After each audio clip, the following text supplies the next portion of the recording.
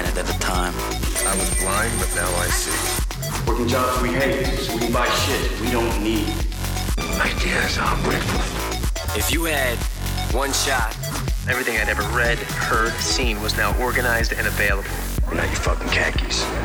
Life moves pretty fast. The Biohacking Secret Show. Dr. Greg Wells, welcome to the Biohacking Secret Show. Anthony, thanks for having me on the show, buddy. Appreciate it.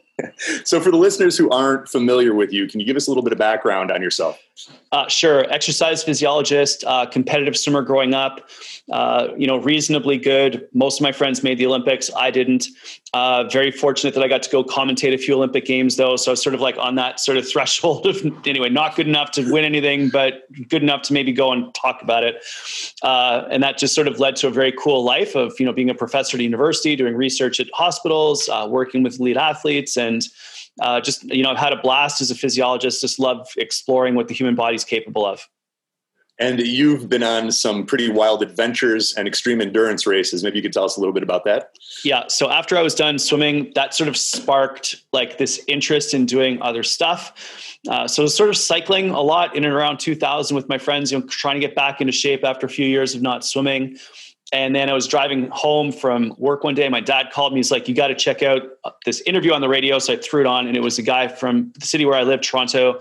And he was going to go ride his bike from Cairo to Cape Town, South Africa, 11,000 K, 8,000 miles. And so I immediately called him, found out where his office was, went down to see him. And I figured that I had about 10,000 left in my student line of credit from my Ph.D. that I was finishing up. So I actually finished my doctorate, got on a plane, flew to Africa, and rode that ride, which is in a Guinness Book of World Records for the fastest human-powered crossing of Africa. I didn't get in because I got hit by a cow in Malawi, but that's another story. Hit by a cow. Cows can run fast, man. Like you didn't no idea when you're just like riding by them, and all of a sudden one of them gets flustered and takes out a whole ton of cyclists. That's you never would have thunk it, but anyway, there you go. And then that sparked a whole bunch of other stuff as well.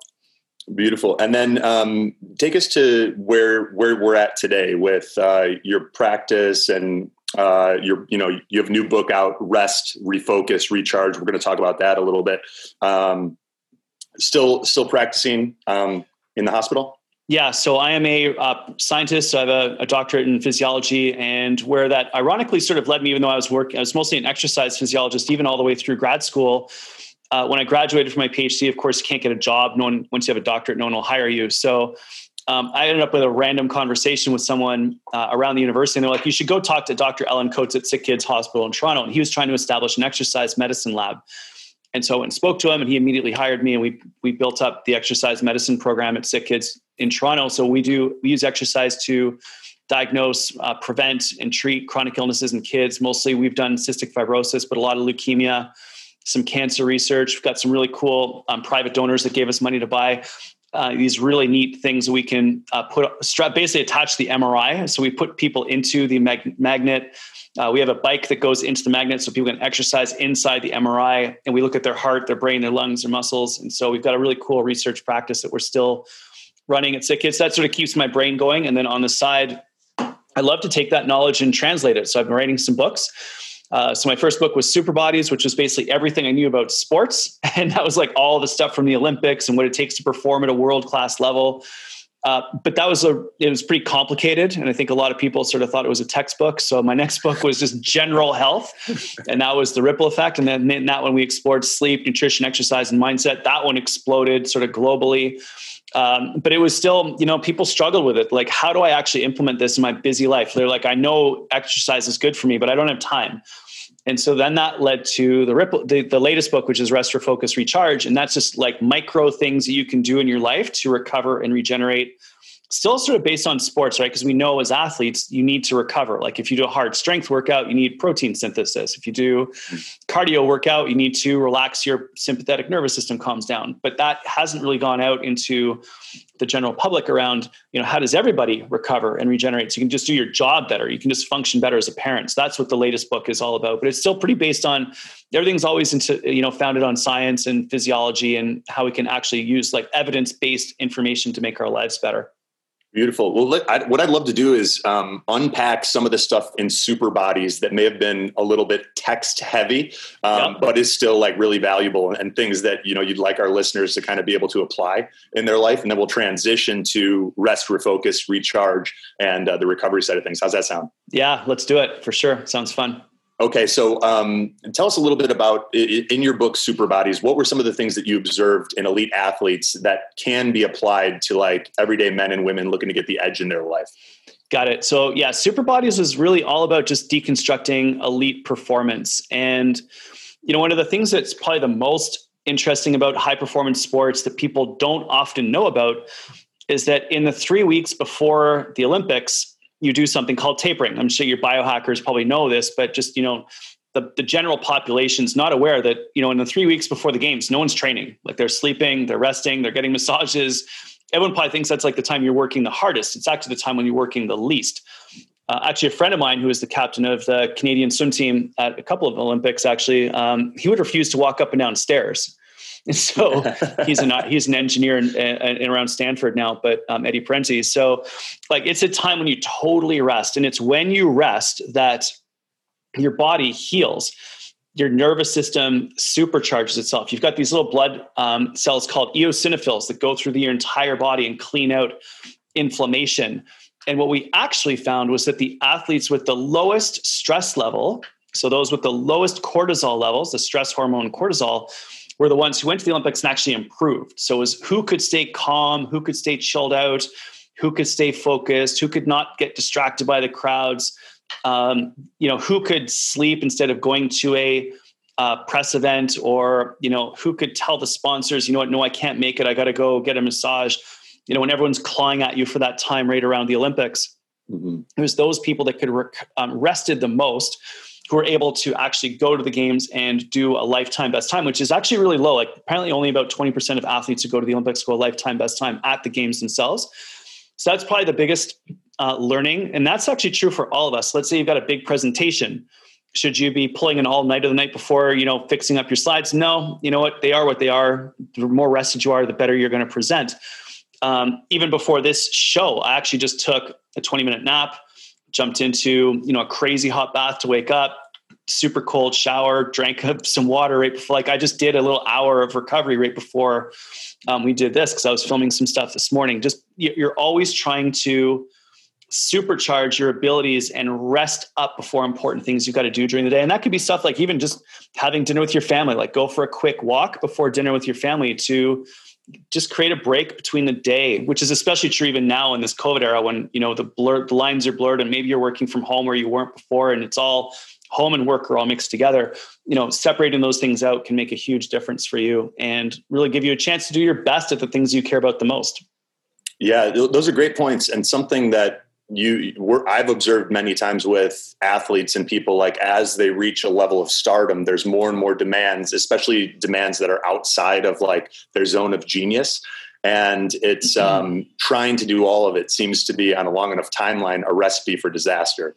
And you're saying like really being able to draw a line in the sand and say, look, this is not what got me here. I need to really prioritize rest, training, mindfulness practices, breath work, recovery, those sorts of things, rather than giving everybody that wants that energy, my time and energy. 100%. And that's a really interesting observation, right? And often it's interesting that what gets you to a certain place may not be what serves you at the new level that you're at. So one of the things I did a lot of work with professional golfers over the years. And one of the things I've noticed is that the higher they get up in the world rankings, the fewer events they play. So they're taking the time. They don't need to play every tournament anymore. If you've got the Masters, for example, you might do a little warm-up tournament the weekend before, but it's literally just, you're like practicing during the tournament. Where I think when you're younger, you think every tournament's the end of the world, where you realize actually this is one where you can just go and work on putting and try new things. And then at the big ones, the nationals or whatever, then you're trying to actually perform it at a higher level. And as you get better, however, the demands upon you increase that are outside. So you've got to really be careful, because the danger is you continue to always, do things the way you've always done them against a background of the more successful that you are, the more demands come upon you from outside. So managing those external demands getting laser focused on what you need to do in order to be successful. And I love that term. It was like that circle of genius, that zone of genius is something that you've got to protect. And if there's like a simple way of describing that is literally like, I think to some extent, a lot of people that think that success determines your lifestyle, like you get successful, then all of a sudden you're able to live this great lifestyle. But in fact, I think that the true success comes from people that manage that lifestyle, right? So you have the lifestyle that yields success, not the other way around, which is a misconception, I think. So I love that term, zone of genius. I'm going to write that one down and leverage that a lot, because that's where you need to spend as much time as you possibly can. How do athletes, like when you're at an elite level, one of the things that, and I've never really played at an elite level, I can't say that, but the more serious I got about soccer as I gradually like stopped playing other sports and focusing exclusively on soccer, at least in, for myself, I started taking it more and more serious, and almost because of that, like lost some of the fun in the sport, which is like what brings you in the first place. What have you seen and in yourself and in other high level athletes that are able to maintain like that childlike excitement and play in their discipline that seems to be so important in like not just enjoying the journey, but also like keeping your brain active and your, that neuroplasticity? Yeah, really interesting. And you know what? You say like you didn't get to an elite level in soccer, but like you're elite podcasting right now, right? It doesn't matter what it is. We're always sort of our entire life trying to get better and reach our potential. And I don't care what level you get to. Like we're all capable of different things in different aspects of our life. We're just seeking to get better. That's the magic. And you're right. Like when you're young, you typically start doing a sport because you love it and it's so much fun. Then you start practicing, right? And you get better and it's even more fun. Then all of a sudden you start getting really good. And you think about a scholarship. Then the pressure comes on and then you're practicing more and someone's putting pressure on you to do drills you don't necessarily want to do. And then slowly over time, you lose your love for the sport and it becomes more of a job than anything, right? And I certainly can identify that. I hated my last couple of years of swimming. Probably should have quit swimming long before I actually did. And I've been interested by that. Like it took me probably 6-7 years to love swimming again. I remember one day I dove into the water, like 8 years after I quit swimming. I was like, oh, I actually just love to swim. I totally forgot about that. Right. And Michael Phelps, who's a reasonably good athlete, in 2014, after the London Olympics, and remember he won 8 gold medals in Beijing in 2008, London, he went and crushed it, won a whole bunch more. But in 2014 was really struggling. He'd been busted a couple times for driving under the influence. He'd been photographed smoking out of a bong. He was depressed. He had anxiety. He was actually abusing drugs and alcohol, checked himself into rehab. And when he was in rehab, his best friend, who he was on the phone with one day, actually challenged him. And he said, Michael, is this the best you got? Is this all you got? This is the best that you can do. And Michael realized it wasn't anywhere close because he totally lost his love for the sport. And he was doing it for the money, the medals, the sponsorships, like the work. And so he said that day he went out and actually jumped into the pool at the rehab facility, which was like, 10 yards long, and started going back and forth. And like, you can't wear a Speedo here. You had to go back, put on some board shorts or something like that. So and that was when he rediscovered the love of training. And when he was in Rio in 2016, he was so happy. Like you look at him on the podium, he's smiling at everybody. At the end of his races, he was actually high-fiving people and hugging them, right? And he was a completely different athlete in 2016 than he was in 2012 because he was happy. And interestingly enough, it's not just, swimming. It's not just sports that this applies to. A few years ago, I was speaking at a conference in Zurich and I had a chance to share the stage with Steve Wozniak from Apple, who co-founded Apple with Steve Jobs. So and I got a chance to spend some time with him in the green room, behind. I was like, thank you, Steve, for your thoughts on creativity, super interested and in everything you had to say. And, all he wanted to talk about was having fun.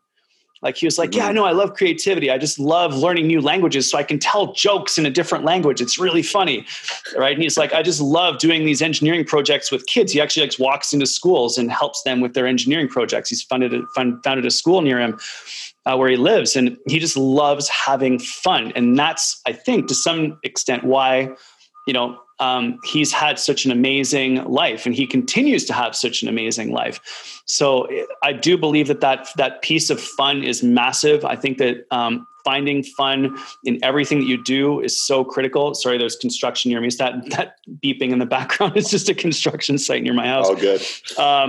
But yeah, no, I think that seeking of fun, enjoying the moment, loving what you do, crafting your passions. I don't know if you find your passion. I think that you craft and develop your passions, and just spend time, on the things that you love. And that's what creates those peak experiences that make life worth living. What's up, guys? Anthony here, and thank you so much for listening to this episode of the Biohacking Secrets Show.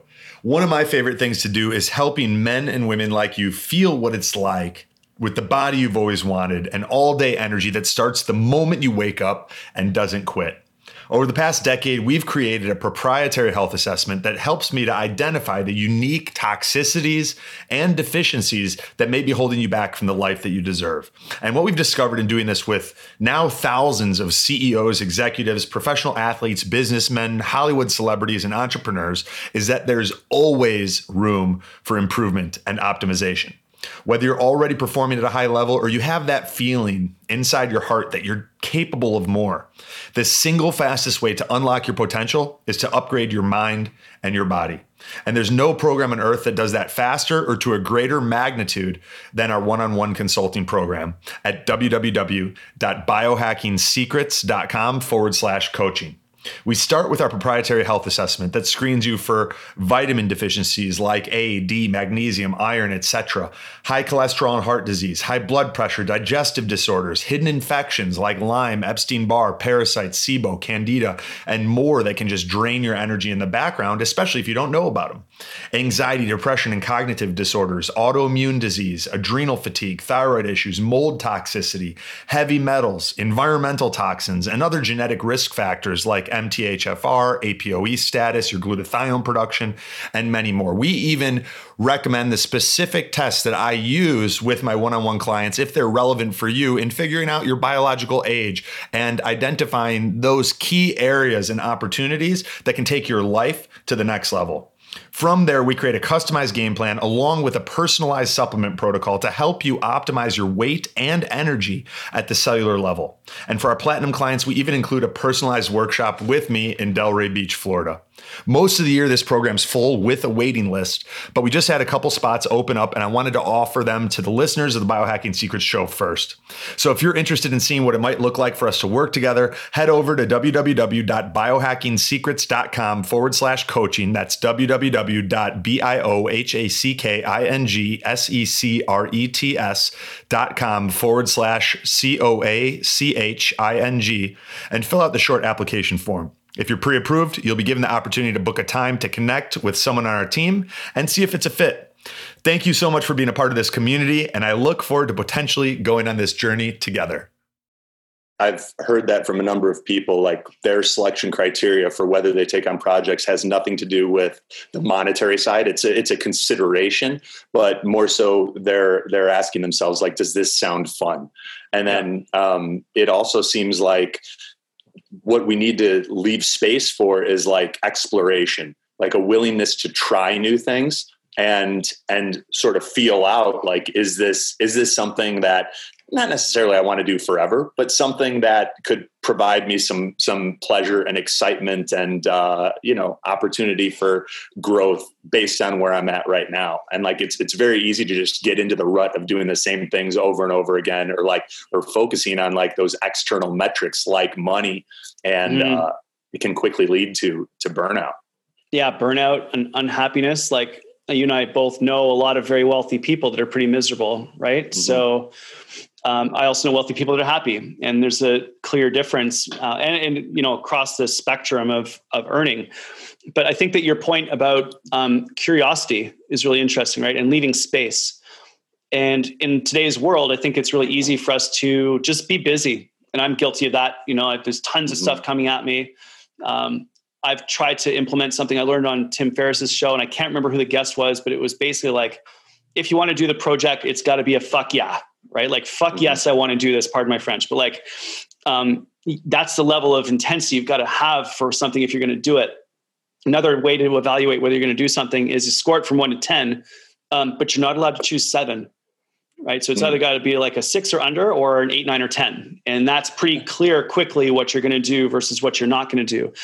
And that gets you. But in order to do that, like in order to have time for the or the 8, 9, 10s, projects, you've got to leave space. And that's the hard thing, right? That's where you're just like, you know what? I'm not going to do that project. I'm not going to be busy right now. I'm not going to pick up this new, course or whatever it is that you're doing. Leaving space is really, really hard because it feels like we're not being productive, or we're not being, we're procrastinating or something like that. And it's so interesting that when you do leave space, when you do say no, which again, I'm not great at, working at this as much as I can, then all of a sudden really interesting opportunities pop up. And then you can start to do some really interesting things with your life. And as long as you're in your unique ability, which is something I learned from Dan Sullivan at Strategic Coach, like the things that you're good at and great at that give you energy, then I think the monetary returns are going to come. Like when you're good at something and you do it and you love it and you're passionate and it helps and serves others, then I think that you're going to be successful. And if you're successful, you're going to get compensated for it. So that give yourself permission to leave space in your life to do the interesting projects that make you go, fuck yeah, I think is going to be a very cool thing for everybody. And again, sorry for the swearing, but I just wanted to really lean into that thought that you had, because it's a really good point. It's all good. I had a little bit of an experience along this same vein. About a week and a half ago, I was just feeling a little bit like I was in a rut and needed to shake it up. So jumped in the car, headed down to North Carolina, and just grabbed a primitive campsite right on the Nantahala River. And like the only plans were some campfires, cold plunges, and less time on the device. If I was going to be taking notes, I was doing it by hand or using a voice recorder. And it was amazing how once I created that space and even allowed myself to get bored, it was after that point of boredom that like the ideas started to come. Exactly. And it's so easy if we don't set that intention, at least for me, like if I don't set that intention, you can very easily spend all day cycling between like your email, social media, appointments that you set, and never really create the space to like get new ideas or to consider new possibilities. And like so many people right now are at a place in their life where an opportunity to pivot or a new beginning is right there on their doorstep. And, there's probably a little bit of fear and excitement. Like, I think both of us have experienced that a bit. We had events were a huge part of our business, and I'm hoping they come back, but, also looking at like, what if they don't? And I know you did a ton of public speaking. Maybe you could speak to your experience with how you've been able to pivot and adapt and speak to some of the things that other people may be able to apply in their own life based on where we're at right now. Yeah. I mean, COVID, disrupted the economy a little bit. So it is I'm very fortunate. I do some of my time doing research at the hospital. So I have a set chunk of income, which is fine and safe, and it's cool.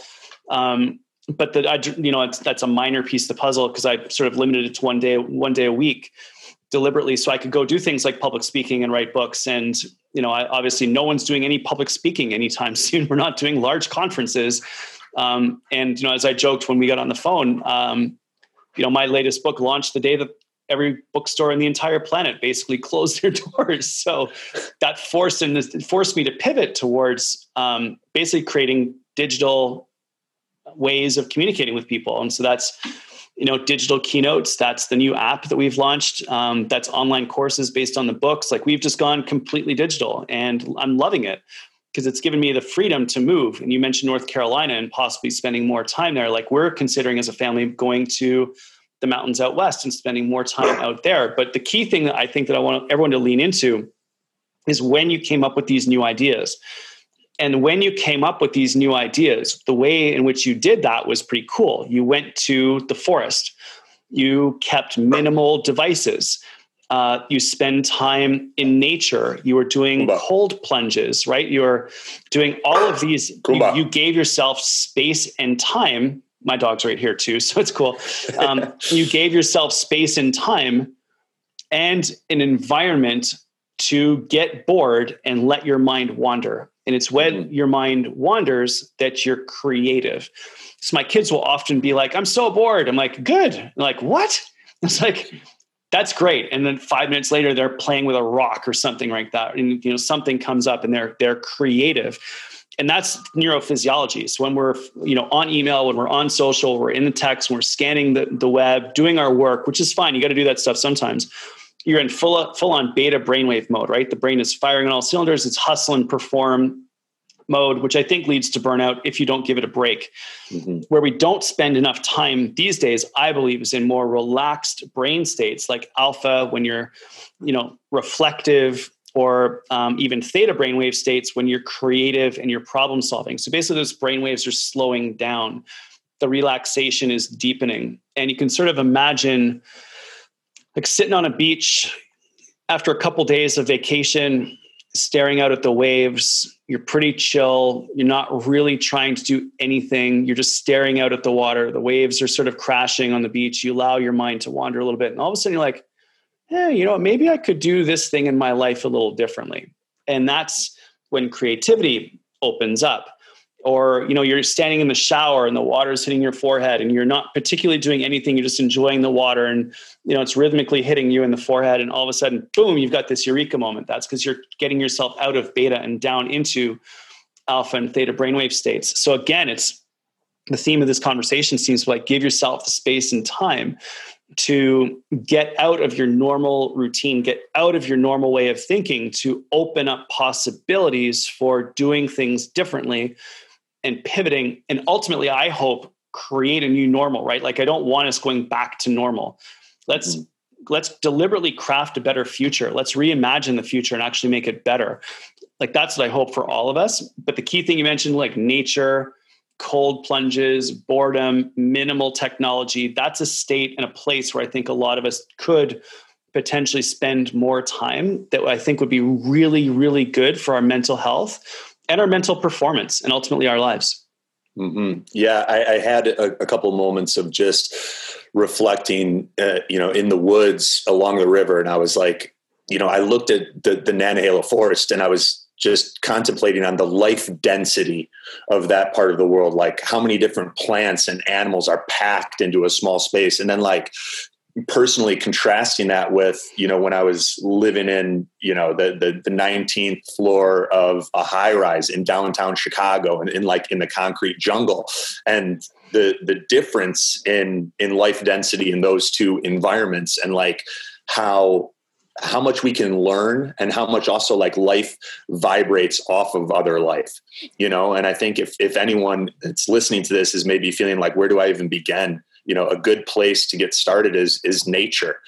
Get out somewhere where there's a lot of life, a lot of animals, a lot of plants, and start to just kind of observe, because as within, so without. What's going on in the world around us and in the living world around us. We can take cues from that and draw inspiration from it in order to figure out what is that next step for me, or what could be some next steps that I'm willing to explore and kind of feel out through action rather than just meditative contemplation. Okay, where are we headed next? Yeah, totally. And like nature's one way of doing that. And it doesn't need to be like, you don't need to get in the car and drive out, anywhere. You can just go to the local park. You can go for a walk along the waterfront. You can go for a walk around your neighborhood and find some trees. Like anything will help you. And the combination of rhythmic, repetitive movements like walking plus nature improves problem solving 300%, according to some really cool research I read a few years ago. So yeah, everything that you're saying is spot on. It's like exactly what I think we can all add to our lives. It would make our lives significantly better if we just took these breaks. And there was a moment earlier on, I think it was May. It was a beautiful day here in Toronto, and everyone was outside and walking around, and the parks were full of people, and everyone's like, what's going on? Like we're still in coronavirus, you got to be careful. Like, this is great. Like, what are you doing? And I was like, yeah, but you know what? Everyone's been cooped up inside in a 400 square foot apartment, and people need to get outside into nature. So yeah, I mean, of course, physically distance, stay 6 feet away from people so you don't infect them. That's obviously just logical, but we do need to give people a chance to get outside. We do need to take ourselves into these environments and walk and spend time in nature, because that's where humans are best off. Like, there's really cool research that shows that if you even look at pictures of nature, your blood pressure drops. If you look at pictures of nature that include a water scene, your blood pressure drops even further. Very cool book by Dr. Wallace Nichols from California on called Blue Mind, which shows the effect of water on the brain. And he highlights I think it's called the Veteran Surf Project, where veterans with post-traumatic stress disorder from, who fought in Afghanistan and Iraq are back in the States and struggling with mental health. And when they get these, these incredible people out into the waves in LA and do surfing for a few hours, their mental health improves for hours and days afterwards. So like, one therapy session is incredibly powerful. A nature therapy session basically being like, get in the waves, fall down a little bit, do some exercise, swimming in amongst the baby white sharks and all that sort of stuff. There's some incredible things that can happen for us when we actually leverage this. And, it can be pictures, it can be artwork, it can be actually even music has the same effect. If you can't get outside and can't get into a park, listening to great music has all the same effects of, as we just described, as nature. So there's many different options for us here to take control and feel better and actually live a much, much better life.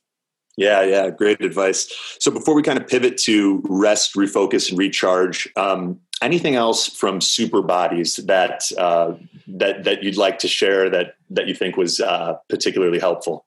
Yeah, you know what? Maybe it's just sort of like the Super Bodies extending into the rest of my life. But that was a book just about high performance sports, and I kind of wrote it for athletes and for people training and for coaches and those sorts of things. But what's really emerged for me since then, as I've learned to communicate with, more than just other researchers and other scientists in research papers that no one ever reads, as I've sort of learned to communicate, I've really discovered that we need to just help people understand the most powerful things are as basic as possible that they can actually fit into their life.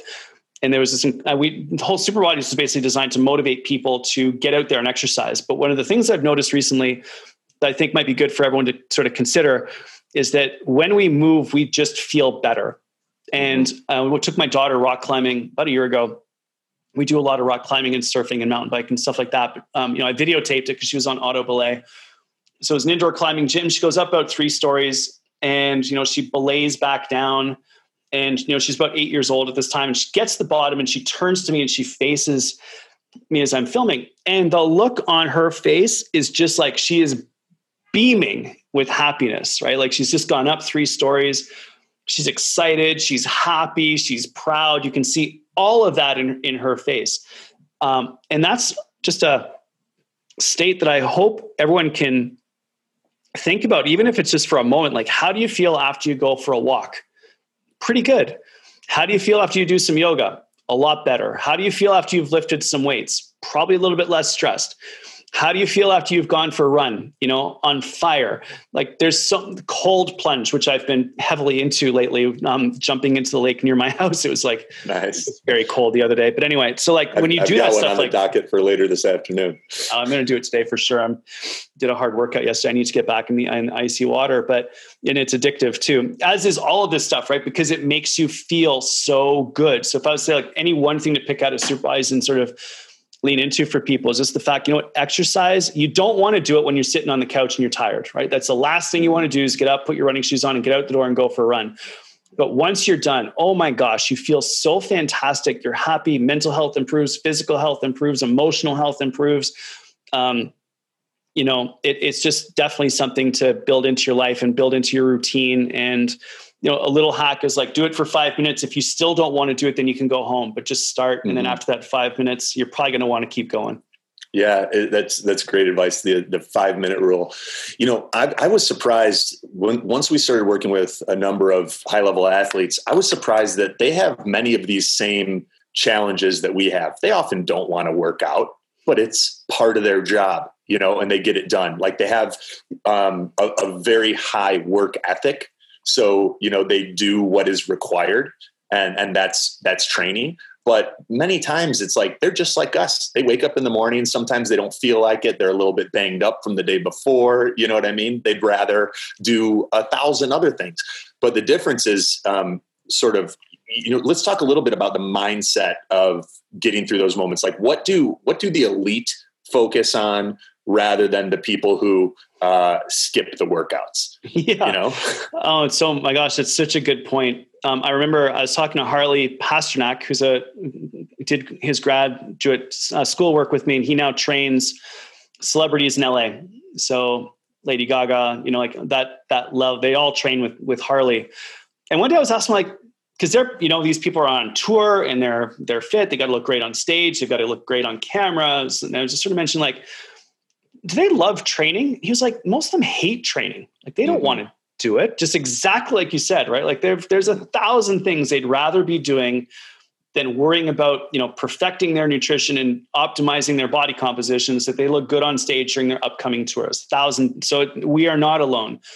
And for sure, like elite athletes, you train all the time, you're tired, you're sore, you're broken down. Do you want to get back into the gym the next day? Like, I'll freely admit, yesterday morning I did a run. Last night I was in the gym training with, a friend of mine, and I'm sore today. Like, I don't want to go for a bike ride this afternoon, but that's what's on the schedule. And now that we've talked about it, I'm going to do that. And actually I'll Instagram it so that you can hold me accountable to that.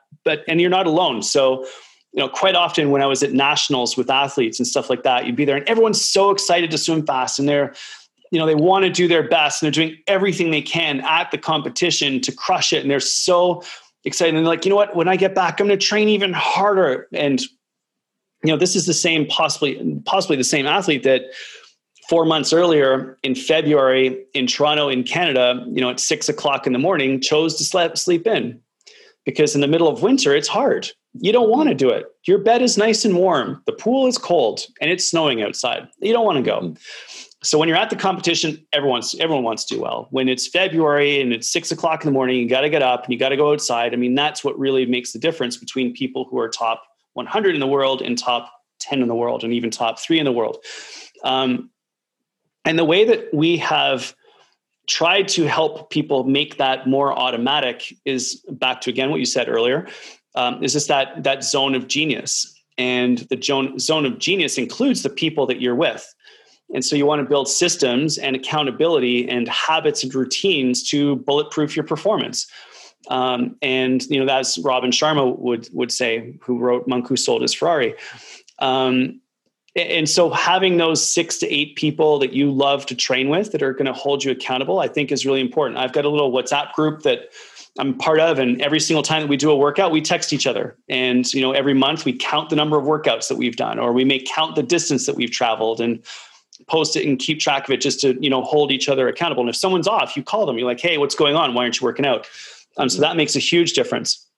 And you just want to make it easy. So, another thing that may help people is that there's no bad weather. There's only bad clothes. So, get the clothes that you can go outside and be comfortable in the rain, in the snow, in the sun, like whatever it happens to be. Get good clothes that you're comfortable outside and you can exercise outdoors. Or if you like exercising indoors, no big deal, but get the yoga mat, get the kettlebell, get the speakers so the music is good, and set up your living room as a workout zone, not as a, crash out and flake out on the couch zone. So literally that's what we have to do. We just need to craft an environment where success is inevitable in terms of the people that you're around, the exercises that you can do, the gear you've got to work out.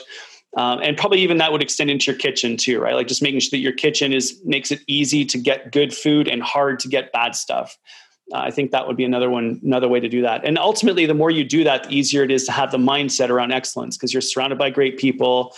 You're being encouraged. You're encouraging others. It's easy for you to do the work you need to do. It's fun. It's comfortable, and off you go. And the more you do, the easier that it gets, and momentum just carries from there. Love it. Love it. Let's talk about why did you write the book Rest, Refocus, Recharge? I wrote the book for a couple reasons. The first main reason was because when I wrote The Ripple Effect and I would meet people afterwards who had read it, they were like, you know what, this is just great. We love it, Greg. Yes, all the points are fantastic. I know I'm supposed to eat better, but I just don't have time. I was like, we've got to find a way to make it so easy for people to improve their health and well-being that it's inevitable that they're going to do that. So I was like, I'm going to come up with a whole series of 1% gains, like things you can do in 15 minutes or less, and in some cases in seconds. So like, what could you do in just a few seconds to recover and regenerate? One nice, deep, relaxing breath. Guess what? You just recovered and regenerated. What else can you do? Drink a glass of water. What does that do? Oh, that increases the hydration of your brain, which by the way, is 80% water.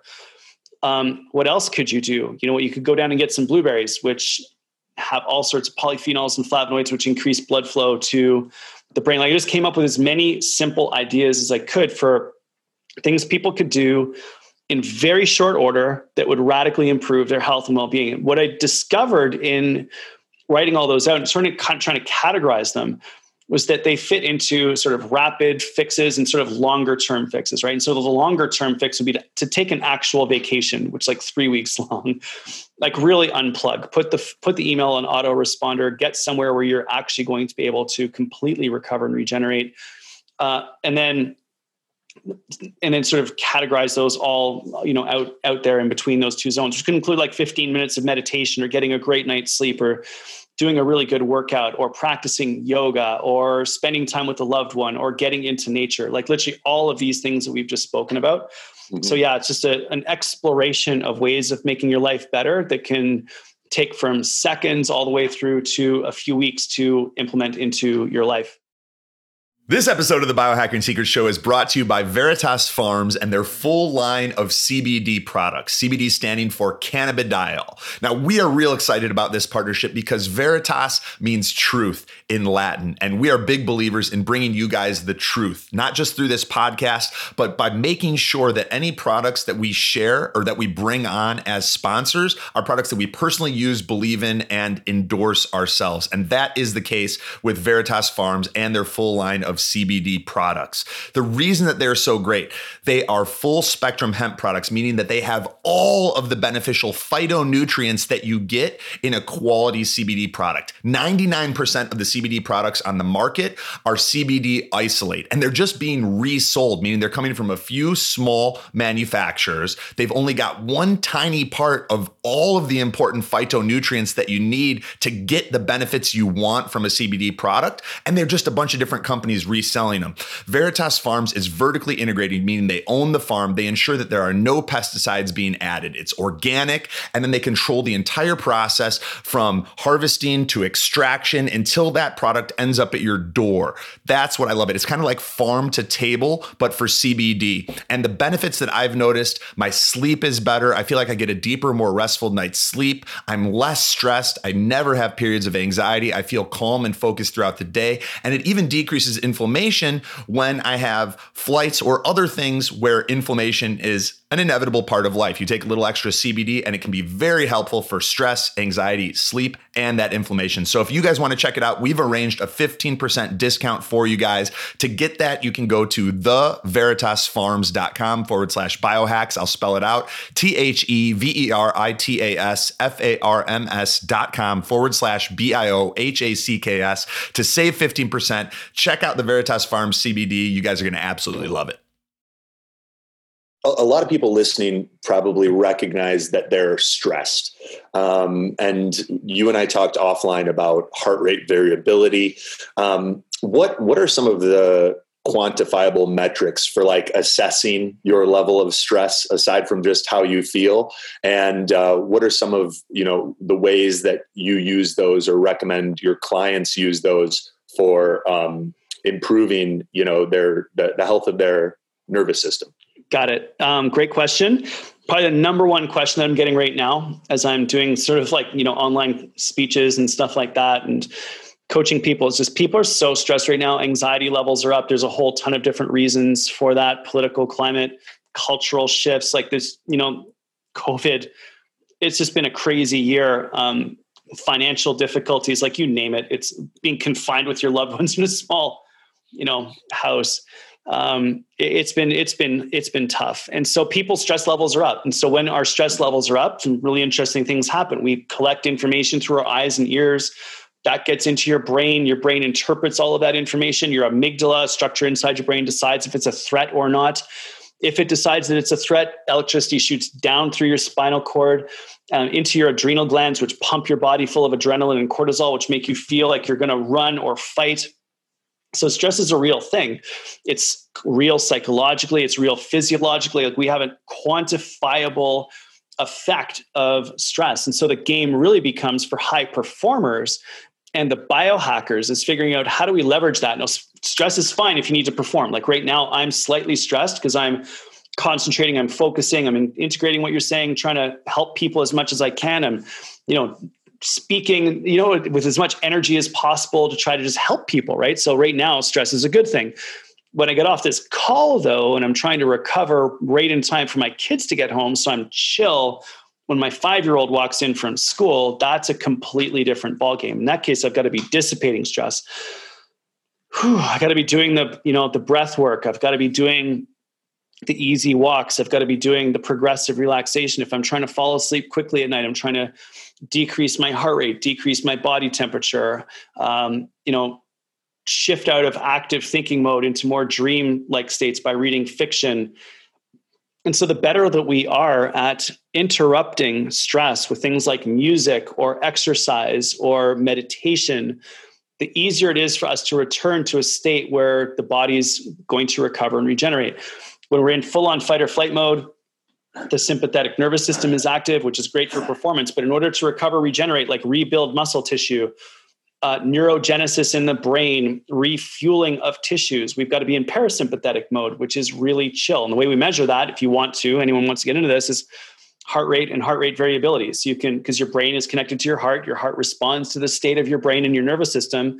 And heart rate variability I've used for like decades with athletes, but it's now become sort of easily available to everybody through their smart devices. We've built an app recently called Vivio, VIIVIO. Anyone wants to check it out, it's vivio.com. And Vivio is Latin for life, by the way, if anyone's wondering.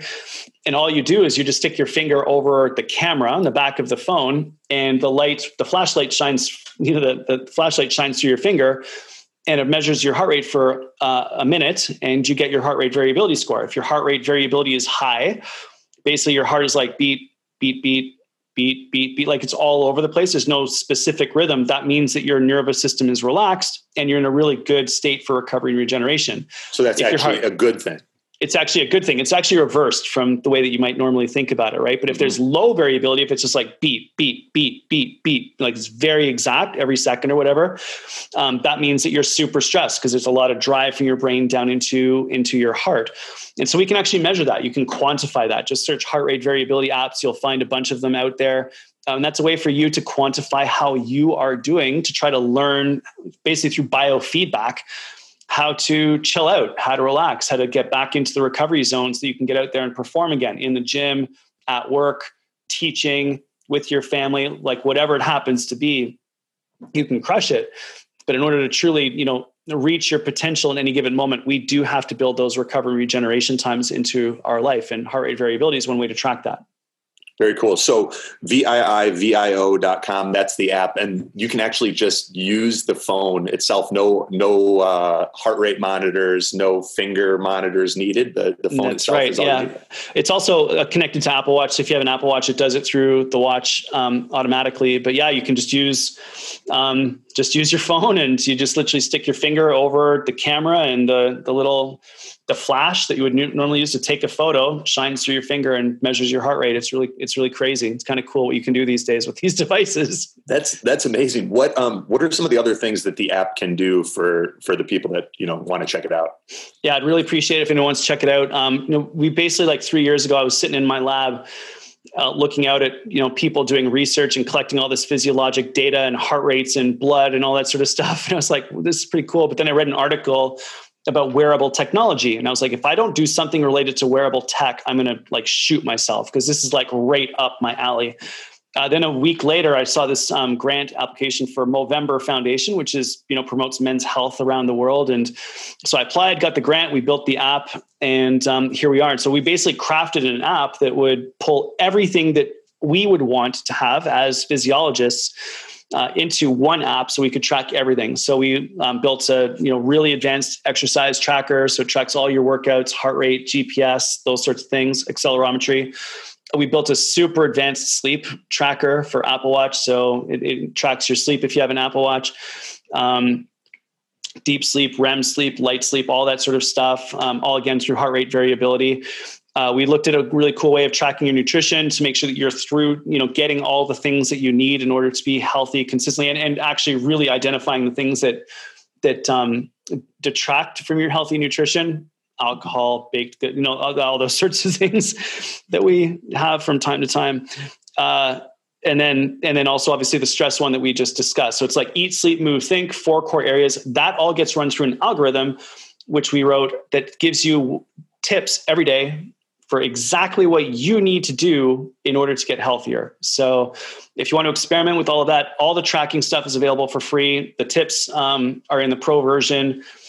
So yeah, if you want to check that out, we'd be honored and privileged for you to do so. And like I said, the basic version is free, and that gives you all of the, the heart rate variability tracking we just mentioned, all the workouts and all that sort of stuff, even the sleep tracking. So check it out. We'd be really thrilled if you did. Awesome. VIIVIO.com. And then we're going to kind of bring this home, but let's talk a little bit about, and I know this is some of the things that are touched on in Rest, Refocus, and Recharge, but stress and the immune system. Yeah. And the relationship between those two. All right, let's talk about being healthy and staying healthy. One of the things we discovered in sports is the J-shaped relationship between training and immunity. So obviously one of the things you want to do is make sure that your athletes are healthy. They don't get sick when they go to competition. And Dr. David Pine from the Australian Institute for Sport wrote up some really cool stuff about the J-shaped relationship in sports. And basically it is, if you do no exercise whatsoever, you have a moderate risk for respiratory tract infections. That's like cold, flus, in today's world, COVID-19. If you do a moderate amount of exercise at a moderate intensity, you get sick about 75% less often. So the average North American gets about 4 colds a year. The average person who exercises consistently gets sick about once a year. So it's awesome. You get sick less often. However, if you train too much, if you train too intensely, if you don't recover enough, if you're working out too hard, then your risk actually goes way up, even more than people who don't exercise at all. Hence the J-shaped relationship. So the game is to train and exercise at a moderate intensity, at a moderate volume, moderate frequency, moderate intensity, all those sorts of things. Obviously, you can do some harder workouts, just recovering afterwards to balance it all out. Now, what we've discovered subsequent to that is that stress does the exact same thing. If you have no stress in your life, if you're bored, you don't care, you're not motivated, you're just sort of, there's nothing there that's challenging, you're actually at risk of getting sick mentally, physically, and emotionally. If you're challenged, if you've got a good, there's things to do in your life that you're interested in, you're engaged, you're trying to do things that are growth, it requires you to learn new things, you're experimenting, all those sorts of things, and your immune system functions at its absolute best, you get sick less often. However, if you're too stressed, if you're too challenged, if you're too anxious, if you're too nervous, if there's too much going on, too busy, then again, your immune system sort of crashes. So I think right now, in this very interesting time as we sort of navigate the next year, I'd love for everyone to think about what is it that you love to do? Spend time doing that. And, let's try to not get overwhelmed. Let's try to not get overwhelmed by the media. Let's try to not get overwhelmed by social media, not get overwhelmed by text messaging. Let's just stay focused in on what we love to do. Be challenged, but not overwhelmed. And just sort of let's just get through this next year together. And I think that we'll all come out the other side mentally, physically, emotionally, and spiritually in a much, much better place and healthier at the same time. So that's my dream for everyone is. And that's the relationship between stress and immunity. And that's how I think we can leverage it to live a better life. Yeah, it's a fantastic piece of advice, managing our own life and prioritizing our own happiness in much the same way you talk about those elite athletes, just if happiness and doing things that you love, following your bliss, as Joseph Campbell says, is your zone of genius. And then tuning out the distractions, the news, the social media, the text messages, the emails, at least until that foundation is in place. And then if you want to open up some space for those other things, you can, but definitely don't prioritize the things that have a tendency to pull you into, the fear porn or the despair or the stress. And, until you've got, enough things that bring you joy as well. Right. It's just defend yourself from the clickbait. Everyone wants your attention. Attention is the currency of our times. Mm-hmm. And you can direct your attention towards the nonsense online and it's addictive. So be careful. Or you can direct it towards the things that are actually going to make your life better, which is your friends, your family, your fitness, your health, your passions, your pursuits, right? All of those sorts of things. So defend your attention relentlessly, direct it towards the things that you love in your life. And honestly, things will get a lot better.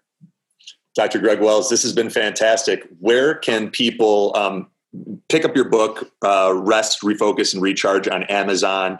And while you're at it, if you guys feel so inspired, pick up The Ripple Effect and Super Bodies. Where else can people stay up to date on things that you're working on and cool stuff that you have coming out? Yeah, right on. Thanks very much for that. All the books are on Amazon. Search Dr. Greg Wells, Rest, Refocus, Recharge. You'll find it. My website's drgregwells.com. All my social media are at Dr. Greg Wells. I've got a podcast as well. It goes out every Tuesday on Dr. Greg Wells podcast. Some consistency there. And then the app is Vivio, VIIVIO. And would love to connect with anyone. Just let me a note on DM on Instagram and I'll get back to you. Just mention you are listening to this show and I promise you I will get back to every single one of you. It might take me some time, but I promise you I will actually answer you. Awesome. Thank you very much, Dr. Greg Wells. This has been a pleasure. Anthony, thanks so much, man. Really appreciate it and love to make this connection. I'm so happy to have been able to do this show.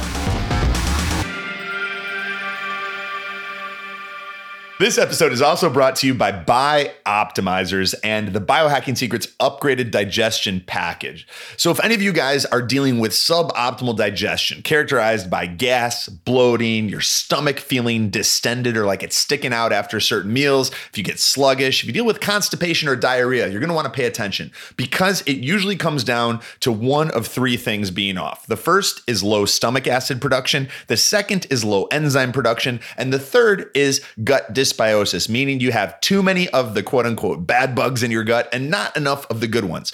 And the Optimizers Biohacking Secrets Upgraded Digestion Package addresses all of these root causes of suboptimal digestion. It's the best value you could possibly get if you are looking to take 30 days and turn your digestion completely around. And you can get that for just $177. It's usually $270 by going to buyoptimizers.com/biohacks. That's BIOPTIMIZERS.com/BIOHACKS to check out the exclusive Biohacking Secrets Upgraded Digestion Package for just $177 today.